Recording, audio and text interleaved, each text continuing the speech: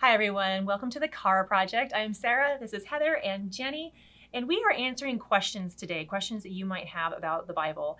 And today we're going to be answering the question, what does Bible study look like for you? Mm-hmm. And, you know, I kind of love this question. It kind of makes me laugh a little bit because we all have different answers. Completely different answers. And that's okay. Mm-hmm. And if you were to ask, you know, anyone, it looks different for everyone, I think. And so there's a lot of freedom in this. Right. Who wants to go first? You want to go? Sure. I mean, when you say freedom, I want to emphasize that because honestly, there are some days where life is just hectic and you get like a verse or two in and that's all you're going to have. Sometimes it's a verse reminder on a phone app, which by the way exists on YouVersion app. Yes. You can have the verse reminder that pops up and mine does every morning at 8:05 so that I can have a verse that at least I can be thinking about throughout the day if I don't get to the Bible study that day.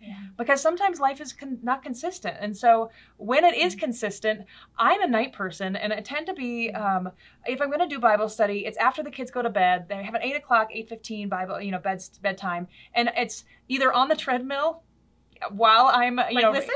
No, or read. You can read and walk on a treadmill. Well, it's definitely walking, way more than running. Okay, I'm impressed. Yeah, but I'm impressed. But it's either that or I'm listening to it, again, because the YouVersion app allows for you to actually listen to the audio. That's true. But if I'm actually digging into books and I want to have it a lot more writing of notes and stuff like that, I'm sitting down in my chair and I have that nighttime, and it's when my nighttime brain pops on. Yeah. But it can be a standard Bible study like the ones that Car Project provides, where I'm digging in and answering questions and having thought-provoking questions that are walking me through the Bible, or it could be even just reading through a reading plan, and it does kind of alter depending on what's going on in my life. So there isn't a right or wrong way that at least I have in Bible study. Yeah, and for me, it's looked different over the course of my life because, I had 3 young kids, and then we added another one, and then years later we added a last one, and so, I was just all in with motherhood and craziness, and bedtime came quick for everyone because I was wiped out and the mornings were exhausting. So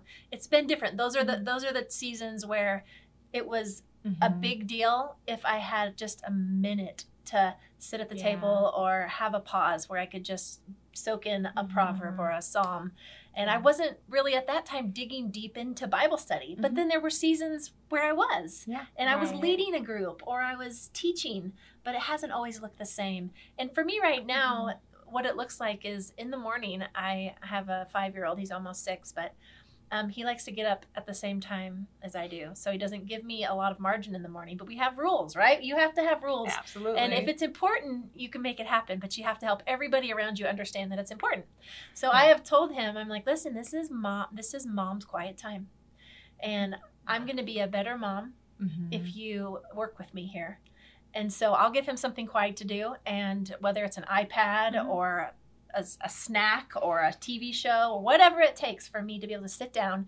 And, the rule is I don't have a time frame, but I'm like, I'm going to have to finish these cups of coffee before you can talk to me. I love that. And that's mom's quiet time. And so I'll open up my Bible and I'll pray. Start with prayer. Amen. Even if you don't get to read and soak up a bunch of text and look in your study Bible, just praying and bringing my day before the Lord and asking him to meet me in the hard places is where I tend to begin in the morning. Yeah, I like that.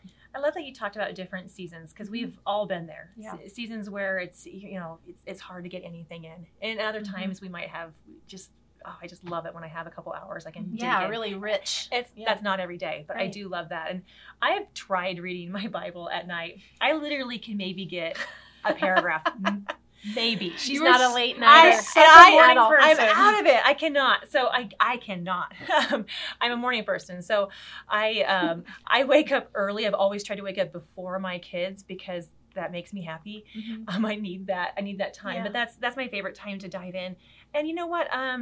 It kind of varies what it looks like. If I'm doing a Bible study with a group of women, maybe I'll devote a day or two to that. And otherwise, right now, I'm actually reading a chronological reading plan through the Bible. I'm actually doing this with my son, and that's been a lot of fun. But so chronological reading plan is writing in the order of history, in the time that it would have been written, or it's addressing. Yeah. And the Bible actually isn't laid out chronologically. I mean, kind of sections, but more or less. It overlaps a lot. Yeah. So what I'm reading each day might vary. And the time varies. Yeah. Sometimes I've got 20 minutes. Like I said, if I have a couple hours, I'm all over and I'm just having so much fun, just going with. And some days it's a hour maybe or 2 hours like of a deep intense. And sometimes that same amount of study can happen over the course of a whole week. Yeah. So you could dive in and be like, wow, I'm going to write that down. That interests me. Or I don't understand that. And then the next day, pick up where you left off. That's exactly it. Because I have found some of my Bible studies have come out of listening to a verse at church and saying, I have a question about that. I'm going to actually write that down. And then I'm going to use my Bible study time this week to dig into it and understand it more. And it's from listening to other people and what they're studying that has actually prompted a lot of the places where I've gone to say, okay, that's where I'm going to study this week. Because obviously I have some questions. And starting your time with questions is always a good idea. Well, that's what I love about a good Bible study that guides you through it. And we do offer these on the Car Project. But it helps, it asks questions. And so you're thinking, oh, I didn't see that in the text that I just read. And, and it really helps guide you through it and really learn what the author was trying to say and what God's doing, what the big picture is here. And it looks different. It just looks different for everyone. So absolutely. So hopefully that gives you some freedom in your Bible study time. Feel free to reach out with any more questions. But hey, we wish you the absolute best as you're opening your Bible and studying and spending time with God. Absolutely.